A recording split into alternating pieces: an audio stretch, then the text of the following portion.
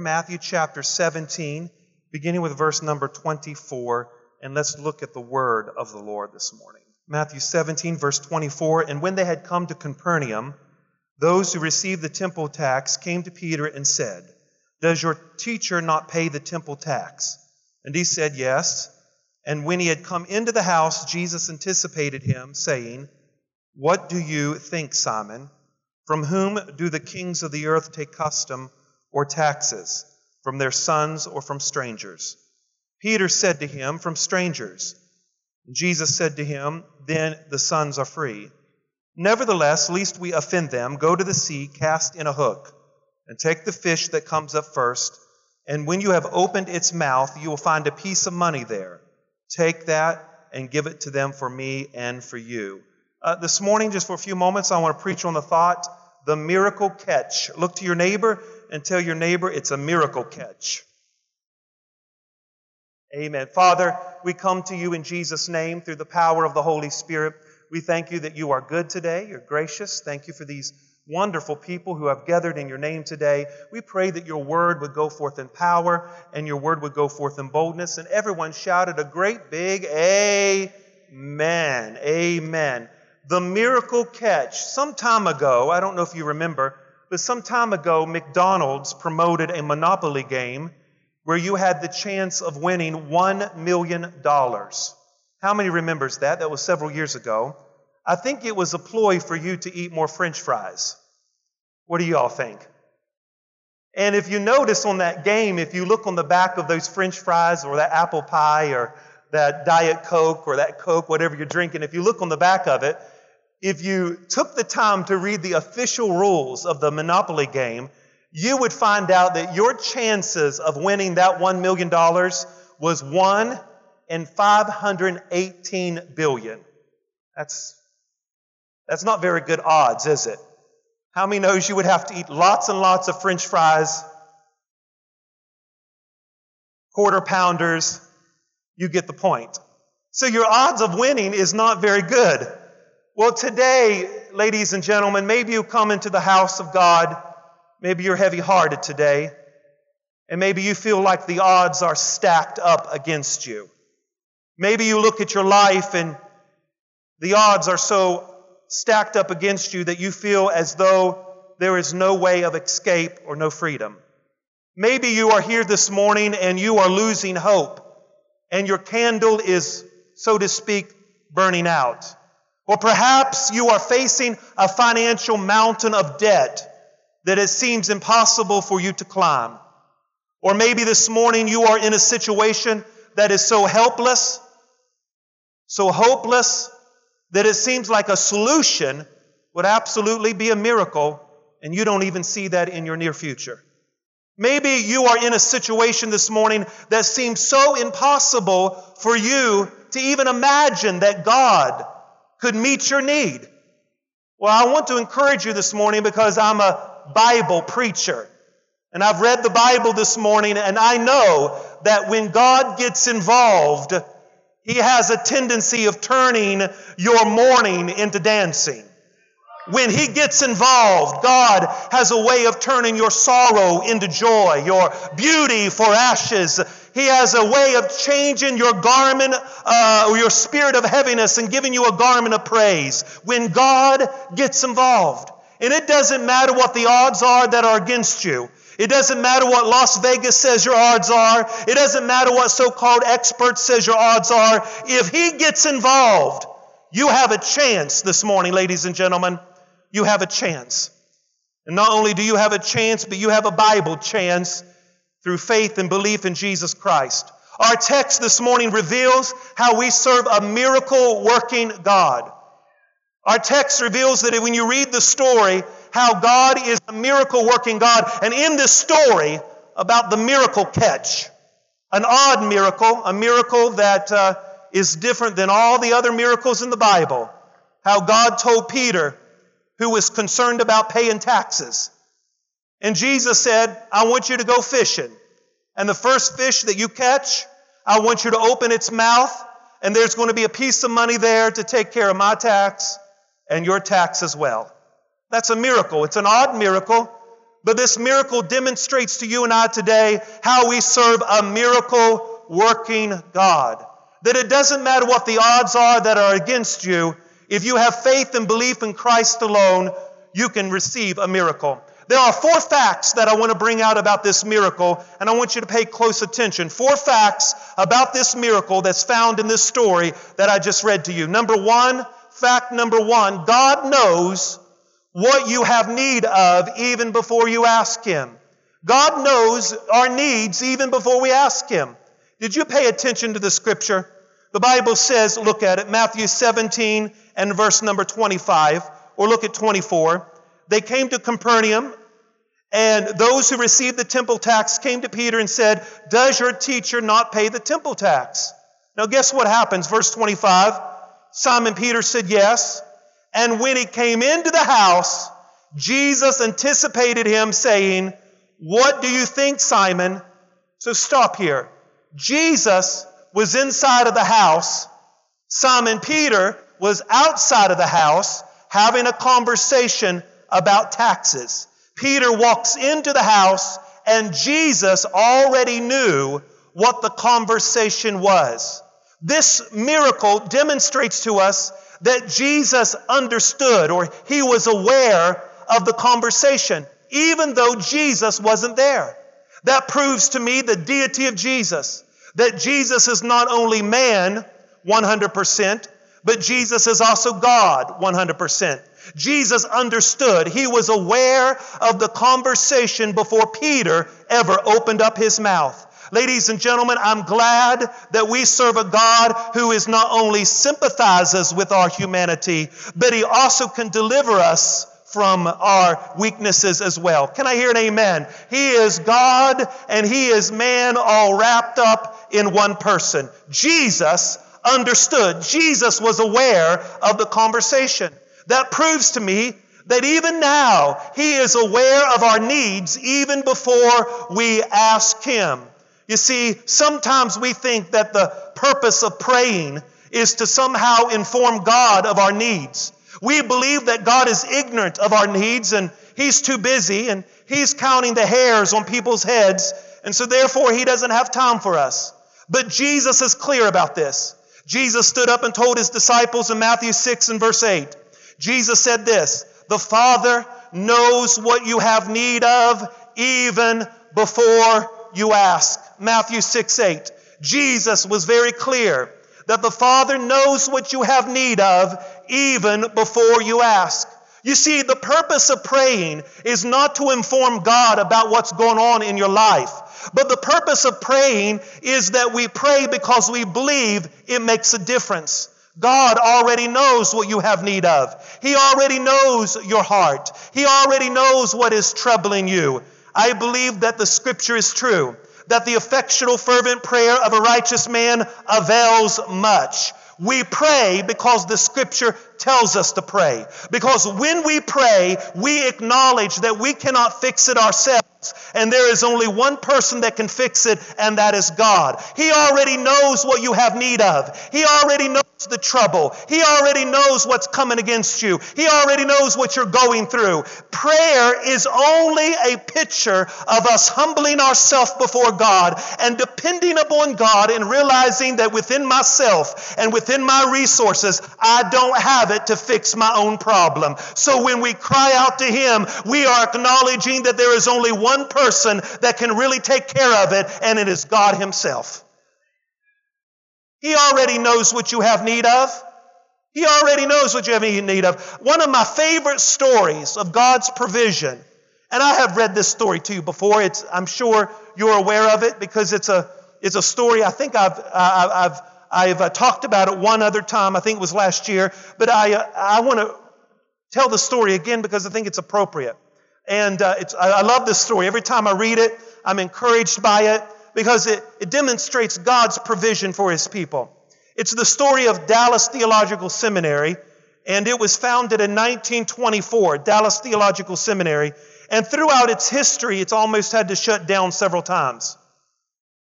The creditors had come to Dallas Theological Seminary, and President Lewis Schaefer was actually the president of the seminary at the time. President Schaefer was notified from the bookkeeper that they had zero money, no money to make payroll. And this problem had been progressing for quite some time, and it was getting worse. They used all of their savings, and so they were thinking about calling a meeting, and they didn't know what to do, whether to shut down. But President Schaefer was a man of prayer, so he gathered together all of his faculty and staff into the office, and they began to pray. And one of the people that was in the office was a professor at Dallas Theological Seminary by the name of Dr. Harry Ironside. And as they grabbed hands in the office and they began to pray, Dr. Harry Ironside, which was a professor, he began to lead the prayer, and he said this: Lord, we know that you own a cattle on 1,000 hills. Will you please sell one of them and send us the money? As they were praying and said the last amen, they all went to their offices. And in the meantime, a Texas businessman, right after the prayer, stepped in, as they were praying, a Texas businessman stepped into the seminary office and said to the secretary that was outside of the office as they were praying, he said, I just sold 2 carloads of cattle in Fort Worth, and I somehow feel compelled off of the highway to stop and give the money to the seminary. The seminary secretary became so nervous and she started to shake because she knew that the faculty was praying for a miracle behind the closed doors. She went to the door, knocked on the door as she is shaking, and she had the check. They opened the door as if they were irritated because they were still praying, and she said, Dr. Schaefer, some man just gave me this check. Dr. Schaefer opened the check, and it was the exact amount that they needed to not only pay payroll, but pay the seminary off. What are you saying? I'm saying it doesn't matter what the odds are that are against you. If you believe in Him, I'm telling you, He can turn it around. Dr. Ironside, in the meeting, turned to Dr. Schaefer and said, or Dr. Schaefer turned to Dr. Harry Ironside and said, Harry, God just sold the cattle. What are you saying? I'm saying that without God, what is the chances of that happening? Without God, it's 1 in 518 billion.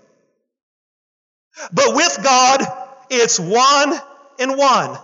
Because He already knew the needs of Dallas Theological Seminary before the faculty ever met to pray. And you know what He did? God rearranged and arranged for that businessman to sell that cattle even before those people started praying. Why? Because we serve a miracle working God. He already knows what you have need of before you pray. I'm telling you, Christ Point, the cattle are coming, and He's going to make a way where there seems to be no way.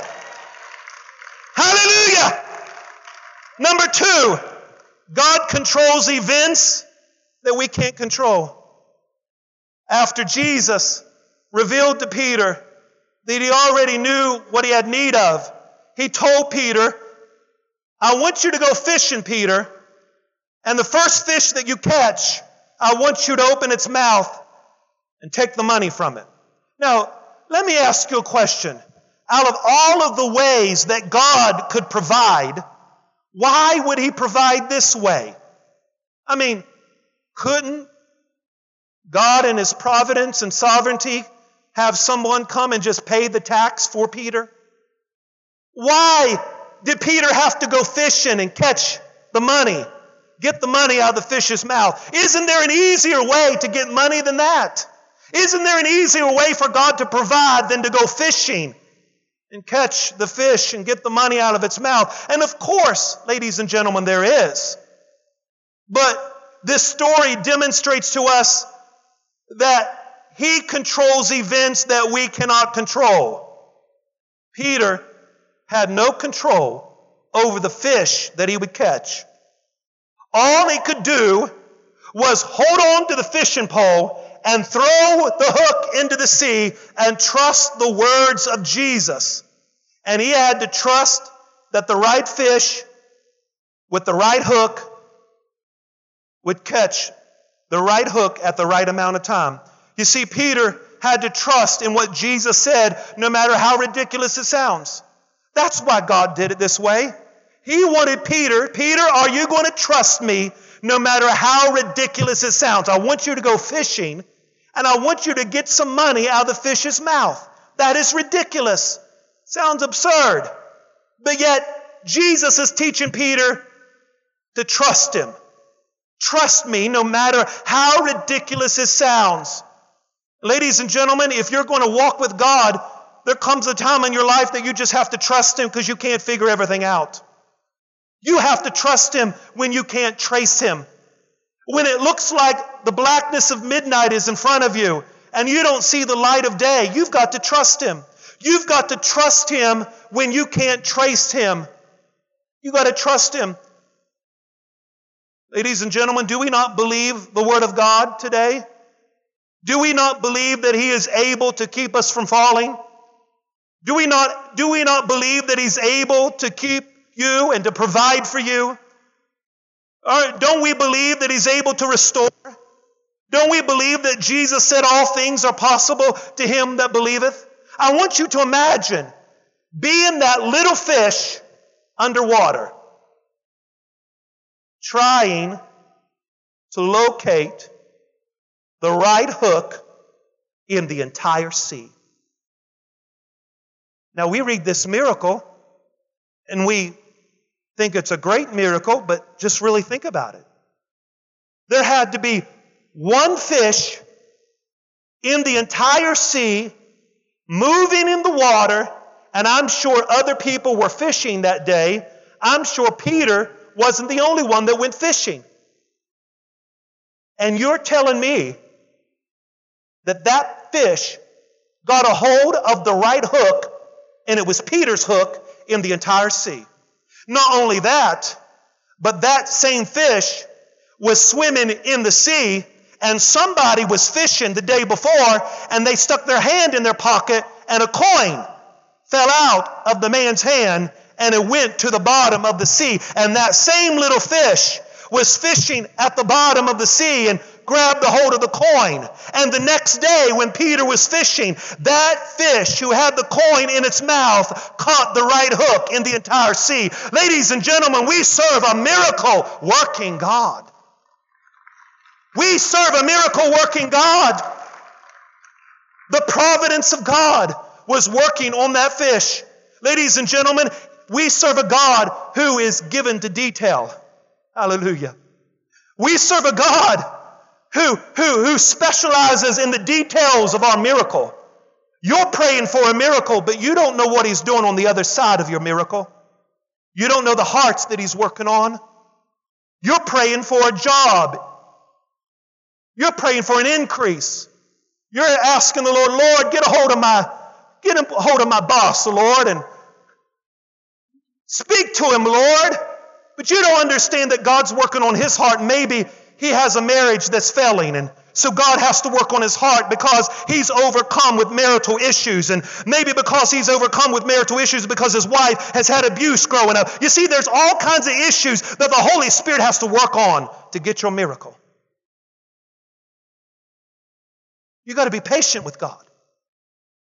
You got to let God have control. You've got to take your hands off of it and let God have control, because he controls events that you cannot control. And since he is a gentleman and you are a free agent, he can't make you do anything you don't want to do. And that's why it takes time for God to work. Hallelujah. Aren't we not serving a God this morning that enabled Abraham to father Isaac when it was humanly impossible? Are we not serving a God that led 3 million Jews out of the land of Egypt? Are we not serving a God that parted the Red Sea for the children of Israel and led them through on dry ground? Are we not serving a God that can shut the mouths of lions for the prophet Daniel? Are we not serving a God who is the fourth man in life's fiery furnace? Are we not serving a God that can calm the winds and the waves of our life? Are we not serving a God that can take a little boy's lunch and feed 5,000 men and women? I'm telling you, if Baal is God, let's worship him. But if God is God, let's stand and acknowledge that he is the same yesterday, today, and forever. Hallelujah. We serve a miracle working God. A situation that seems impossible with men is simply an opportunity for God. Hallelujah. Number 3, God's timing is perfect. Just as we have misapprehended God's thoughts and misunderstood God's sovereignty, we miscalculate His timing. We live in a microwave society where we want everything right now. And we want God to work like McDonald's, but God doesn't work at McDonald's. We become impatient, and we usually think that God is either late or He's forgotten about us. But let me tell you something. God is always on time. His timing is always perfect. Some of you think that God has forgotten about you. He hasn't forgotten about you. Peter went to the sea, and he threw out the line. And it was not an accident that the right fish at the right time caught the right hook. Why?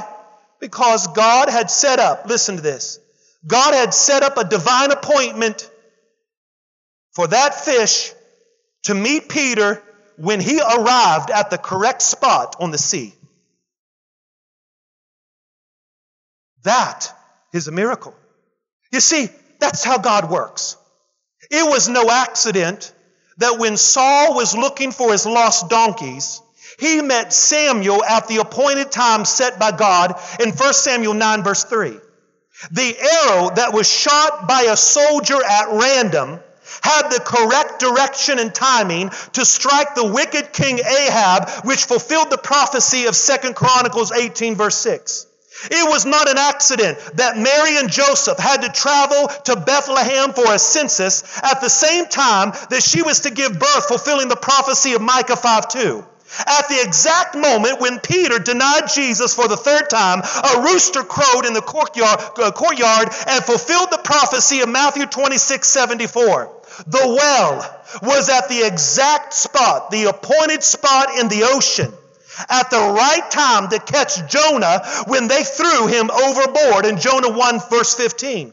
The ram was caught in the thicket at the exact moment when Abraham was getting ready to offer Isaac upon the altar. You see, ladies and gentlemen, we think that God has forgotten about us. But I'm telling you that God is working behind the scenes, that God is rearranging things. God is putting things into order. And when it's the right time, a miracle will show up. When Abraham was walking up the mountain in obedience to the Lord to offer Isaac upon the altar, a ram was walking up the other side of the mountain because God has a way of providing for His people. Abraham didn't even know that as he was walking up the mountain, on the other side of the mountain, a ram was walking up the mountain. So God says, I want you to obey me, Abraham. You're not going to sacrifice your son. I'm going to provide a ram, but I want to see if you're going to be obedient to me. And as Abraham was walking up the mountain, a ram was walking up on the other side of the mountain. In closing, fact 4, God supplies needs to those who obey Him. Jesus told Peter, I want you to throw in the hook into the sea. Now, that's not difficult, is it? But if he never obeyed the Lord, he would have never caught the fish. It is essential that we realize that in the plan of God, that God uses humanity. When the miracles of Jesus occurred in the Bible, in the Gospels, there is one common denominator that you see in the miracles of Jesus, and that is He always used people. Always. He is in conjunction in using people. In order for the water to be turned into wine, He told somebody to go get the water pots. For blind Bartimaeus to be healed, He told blind Bartimaeus to leave aside your coat and come and follow me. He works with people. If we sit around thinking that God's going to do it all, we have missed the point here. God wants you to be obedient. He's asking for your heart. He's asking for your obedience. You see, the Bible says in Hebrews 10 and verse 36, and I quote the words of the writer, Hebrews 10 and verse 36, you have need of patience, that after you have done the will of God, you might receive the promise. After you have done the will of God, after you have done the will of God, you will receive the promise. In other words, God works with people. You must walk in His will. You must be obedient in what you know to do. You may be here this morning and say, Pastor, I don't know what to do with my life. I have prayed about things. I've asked God for things. And yet it seems like heaven is brass. Ladies and gentlemen, do what you know to do. Do what you know to do. It may look bleak. It may look like nothing's changing, but do what you already know to do. Walk in the will of God that you already know to do. And when you fulfill the will of God, you will receive the promise of God. You see, as you walk, He works. As you walk, He works. Continue to walk. Do what you know to do. All of God's promises was conditioned upon something that man had to do. We are co-laborers together with God. Unless the Lord builds the house, they labor in vain. You've got to work with God. They labor in vain. He will build, but you've got to do something. Noah, there's rain that's going to come. But Noah, there's a part that you got to play. I want you to build the ark. Noah was obedient, and he built the ark. God sent the rain. He built, God sent the rain. Build your life. Be faithful. Do what you already know to do. Continue to build. Walk in the way that you know to walk in. Walk in His Word. Let God do the rest. And I promise you, He will. And there will be a time that you'll look back and you'll see how God has put the pieces of the puzzle together. That's what God is doing right now. He's putting the pieces of the puzzle together and you don't even know it. God is the master designer. Have you ever seen a tapestry? In the front of it, there's a beautiful, picture or painting or a quilt. The picture is beautiful. But if you ever look on the back of it, it looks like a mess. And that's, there's all kinds of colors and it doesn't even look like it goes together. But if you flip it around, it's a beautiful picture. Because that's our life, folks. Right now, it doesn't look good. The tapestry that He's painting, all you are seeing is the back side of it. And it doesn't make sense. One day, it's going to be flipped. And you'll see all these years of what God was doing in your life. So I encourage you, folks, keep moving on. Keep doing what you know to do. Be encouraged. Be strengthened of the Holy Spirit. The best days are ahead of us. Hallelujah. Can I just prophesy to this church? I said the best days are ahead of us. There may be some messy things here and there, but I know that even in the mess He's working. Somebody say amen. He's working in my mess. He's working in your mess. And God's going to get the glory. When it's all said and done, He's going to get the glory for it. Hallelujah. I'm telling you, we serve a miracle working God. Hallelujah. He owns all the diamond mines of South Africa. He owns all the wheat fields of Kansas. He owns all the cornfields of Nebraska. He owns all the orange groves of Florida. He owns all the oil in Kuwait, and He owns the cattle on 1,000 hills. He's going to take care of you. I promise you. Be encouraged. Be strengthened. You say, well, Pastor, God can't use me. I feel like a failure today. I've prayed for miracles, but the enemy has bombarded me with my own failures and faults. And I think that's the ploy of the enemy. Your mind is the battlefield. The word devil means to throw or to scatter.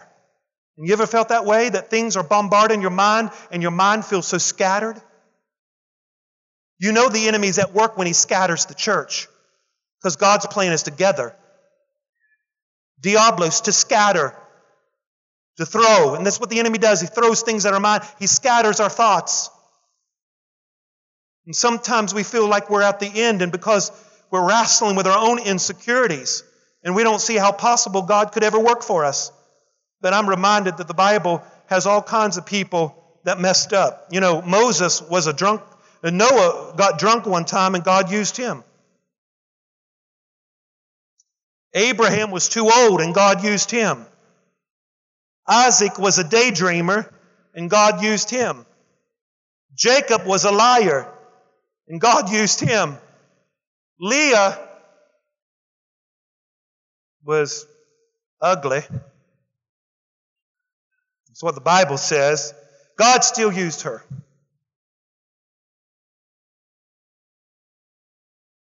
I think the Bible says she was cockeyed or something. I'm only reading what the Bible says, folks.